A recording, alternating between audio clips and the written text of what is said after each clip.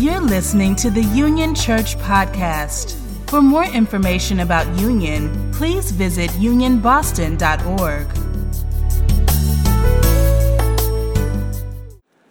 Jesus Christ is the same yesterday, today, and forevermore. So when life and time is filled with swift transitions, you've got to hold to God's unchanging hand. When life, it changes all around you, you've got to put your faith in the one who is the same yesterday, today, and forevermore. You see, Jesus Christ is the same one. Yesterday, today, and always. And embedded in this simple statement actually is three claims. That first, Jesus Christ is. Jesus Christ is the same. And Jesus Christ is the same yesterday, today, and forevermore. Somebody ought to say amen. Jesus Christ is. I'm reminded that when the followers of Jesus began asking who he is, trying to figure out as he was doing all these great things, trying to figure out who he is. Was he Moses reincarnated? Was he Elijah in a new form? Jesus asked the disciples, who do you say that I am? And the response that Simon Peter says that you are the Messiah, the Christ, the anointed one, the Son of the living God. Jesus is the Messiah. Jesus is a healer. Jesus is a waymaker. Jesus will make a way out of no way. Jesus will pick you up when you fall. Jesus will turn your life around. Jesus will fix you when you are broken. Jesus Christ is. And Jesus Christ is the same. Doesn't matter if you were born in Boston or the Bahamas. Doesn't matter if you were born in California or Chicago. Doesn't matter if you were born in London or in Lithuania. Jesus Christ, the one who is the Messiah. Doesn't matter where on the planet you live. Doesn't matter where you are in life. Jesus Christ is the same. Jesus Christ, just as he fixed the brokenhearted back in biblical days, Jesus Christ can fix the brokenhearted right here in the present day. Jesus was a miracle worker. Jesus is working miracles right now, and Jesus will continue to work miracles in your life because Jesus is the same yesterday, today, and forevermore. He was, he is, and who is to come. Jesus Christ is. Jesus Christ is. For the next 2 weeks, we will be looking at this passage, studying this passage, interrogating this passage, getting inside of it so that it might get inside of us. And I believe that when we spend time analyzing and scrutinizing something, we gain deeper familiarity with it. Amen? In August, we studied the book of Colossians, looking at the one in the mirror, you and me, as we seek to clothe ourselves in our Sunday best, with heartfelt compassion, with kindness, with gentleness, and with patience. We studied the book of Colossians as a way of getting us ready to look at the spiritual practices and disciplines that might help us delve deeper into living out kindness, living out humility, living out gentleness and patience. And we're pivoting to that emphasis in order to equip ourselves with tools that condition us, that condition our character and shapes our culture in such a way that we might find our way again in a world that has seemed to have lost its way. We seek to study and to delve into these practices so that we might find our way in a world that has lost its way. Today we pivot from Colossians in preparation for our emphasis on these spiritual disciplines. We pivot by training our eyes on the book of Hebrews, where we find this beautiful passage that Jesus Christ is the same yesterday, today, and forevermore. Now, Hebrews is a little bit different from where we have been studying these last few weeks. And in fact, Hebrews is a little bit different from most of the other texts in the New Testament. The majority of the New Testament, you might know, of its 27 books are actually letters, 13 letters of the Apostle Paul to different communities. And the form of these letters is a bit conversational, and it responds to very specific questions that these early Christian communities have. Paul is writing to the Gentiles, those who were not Jewish, those who are not Hebrews, as a way of making plain this universal revelation of God through Christ Jesus. Today, we look at Hebrews, and it is, yes, a little bit different from Paul's letters, and in fact, it is a Christian sermon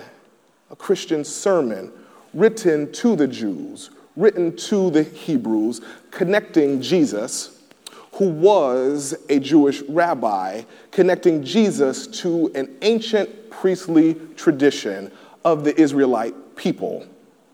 Now, Israelite and Hebrew and Jewish, they're all, for our purposes, they're interchangeable. They're synonyms for the same group of people. So this sermon is written to Jewish Christians or to Christian Jews as a way of distinguishing Christianity from Judaism by pointing out the uniqueness of Jesus as the Christ.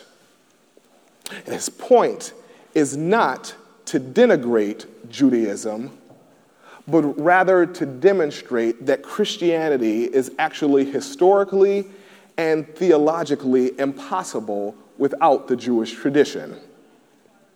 So the preacher, the writer of the book of Hebrews, who writes this Christian sermon, points out the difference between these communities for the sake of underscoring what they have in common. Points out differences for the sake of making clear what people have in common. That there is a oneness, a sameness, a commonality, a consistency, even in the midst of difference, even in the midst of changing traditions, changing styles, changing contexts. What the book of Hebrews does, the author of Hebrews actually illuminates that it's not our differences that separate us, but it's differences that actually bind us together.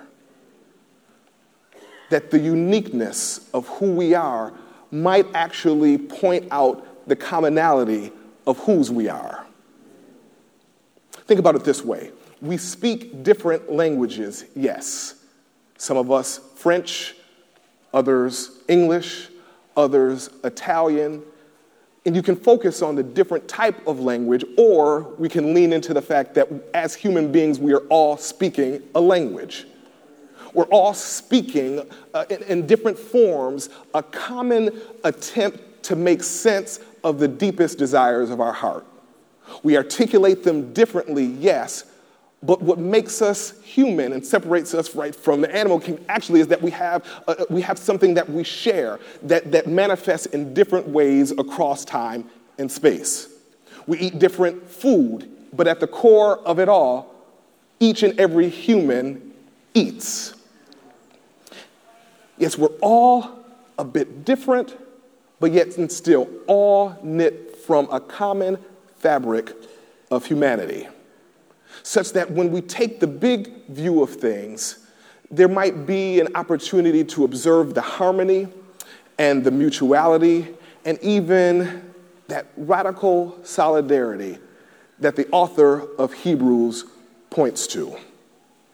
Because we have so much actually in common, the writer of Hebrews says, let mutual love continue. As we live this life, wherever it is that we find ourselves, let's live it in such a way that we are all together now, standing with one another, because at the end of the day, we are all created, yes, in the image of a God who loves us And the beauty of that createdness is that God loves each and every one of us in our uniqueness, with our freckles and our fair skin and our dark skin, our imperfections, whatever it is, all reflections of that image of God implanted within us. We have so much in common, says the author of Hebrews, so let mutual love continue among you. Now, this declaration, right, comes on the heels of so many other delicious phrases from the book of Hebrews that we find in chapter 11, for example, that faith is the substance of things hoped for, the evidence of things not seen. We're familiar also with that verse from chapter 12 in Hebrews, which says, since we are surrounded by such a great cloud of witnesses, let us lay aside every weight and let us run with perseverance the race that is set before us, looking to Jesus. Looking to Jesus as we run the race, looking to Jesus, who is the pioneer and the perfecter of our faith. So the continuity of our faith, a faith that we celebrate here on this day in contemporary and fresh ways, that is deeply rooted in a long and ancient tradition, it culminates, right? So the passage in 11 around chapter 11 on faith, and then 12 on this great cloud of witnesses, it culminates in chapter 13, which says the continuity of our faith demands that we must love one another, that mutual love must continue. And then goes on to say, do not neglect showing hospitality to strangers, for in doing so, you have entertained angels without knowing it. Remember those who are in prison as though you yourself were in prison with them, those who are being tortured. Do not neglect to do good or to share what you have, for such sacrifices are pleasing to God.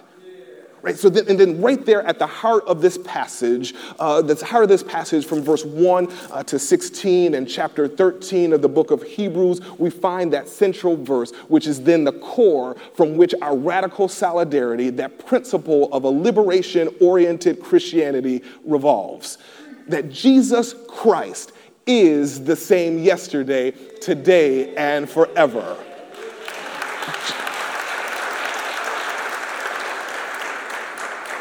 Our care for one another, our radical solidarity with not just our neighbor, not just a neighbor, someone we know, but with the stranger, is rooted in the sameness of our humanity, which is rooted in the sameness of Christ Jesus, the one who does not change, even in the midst of changing situations.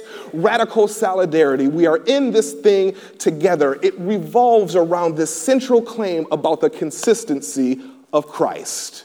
Because Jesus is the center of it all, it shapes and centers our concern for one another.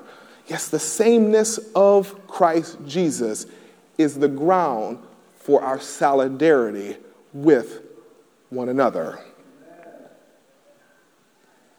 When we think about the devastation that has happened this week in the Bahamas, right? This passage actually helps us to understand what is an appropriate Christian response. So we respond not simply out of shock and pity, right? But we respond out of a sense that we are inextricably linked to one another, right? That we are tied up in this thing called life together. That as Christians, as those who have been set free to free others, we are demanded to be in radical solidarity with those who suffer, such that, right, because life is filled with swift transitions, and soon the news cycle will change. And all too often, when the news cycle changes, so does our concern for those we were shocked with, right? We follow a pattern. That we're only tuned in and trained in so long as the soundbite lasts. But there is one whose love changes not and calls us to remember always the stranger among us, the vulnerable among us, and to stand with them just as Christ has stood with us. Radical solidarity is about the long term and not just a brief, momentary blip of awareness that flees and that fades away when the next thing emerges. Rather, radical solidarity is a calling that looks at the big picture and the overall arc of the story and makes the connection such that we see that, that the suffering in the Bahamas is indeed connected to the climate change and the fires in the Amazon, right? And we see a connection, right? And we see a connection between climate change and our response, the needed response to those who leave one country to another in search of a better life. Right? That we respond to crises not simply because it just is offensive to our imagination, but rather by something much deeper than that. That we are abhorred that children are being detained at the border. We are abhorred by a policy that seeks to separate and divide us as if some people who were born in another part of the world are less than human. Yeah.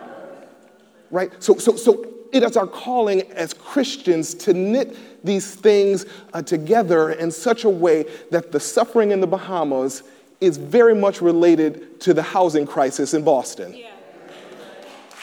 Right? And that in fact, the ways in which we find our strength again to respond in such a way that is sustainable, is to link arms with one another and to see that your struggle is my struggle and that we need each other to survive. And here's the point. Here's the consistency of Christ empowers us to endure the uncertainties of change as we live out our calling to change the world. The consistency of Christ empowers us to endure the uncertainties of change as we seek out our calling to change the world. Right? Because change is scary and disorienting. And all the craziness that's around us, from the White House then to seeing the images of devastation, right? It could lead us to throw up our hands in dismay and to disengage and to pull back because, right, there's just too much changing around us.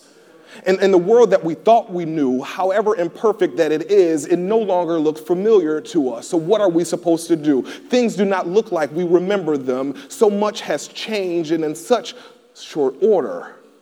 There is a tendency, an inkling, an urge even to just pull back because time is filled with swift transition. And so much changes and disorients our sense of faith and of possibility. But beloved, all is not lost. In the midst of unprecedented change, we still serve a God who changes not.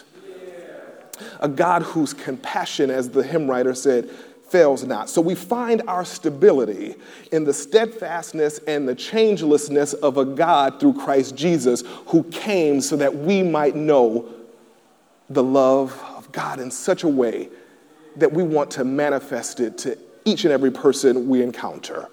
That amidst change, our endurance is in the eternality of God. Yes, our sameness in Christ stabilizes us amidst the changing realities of this world. In the midst of turbulent times, it is important for us to know that there is one who is timeless.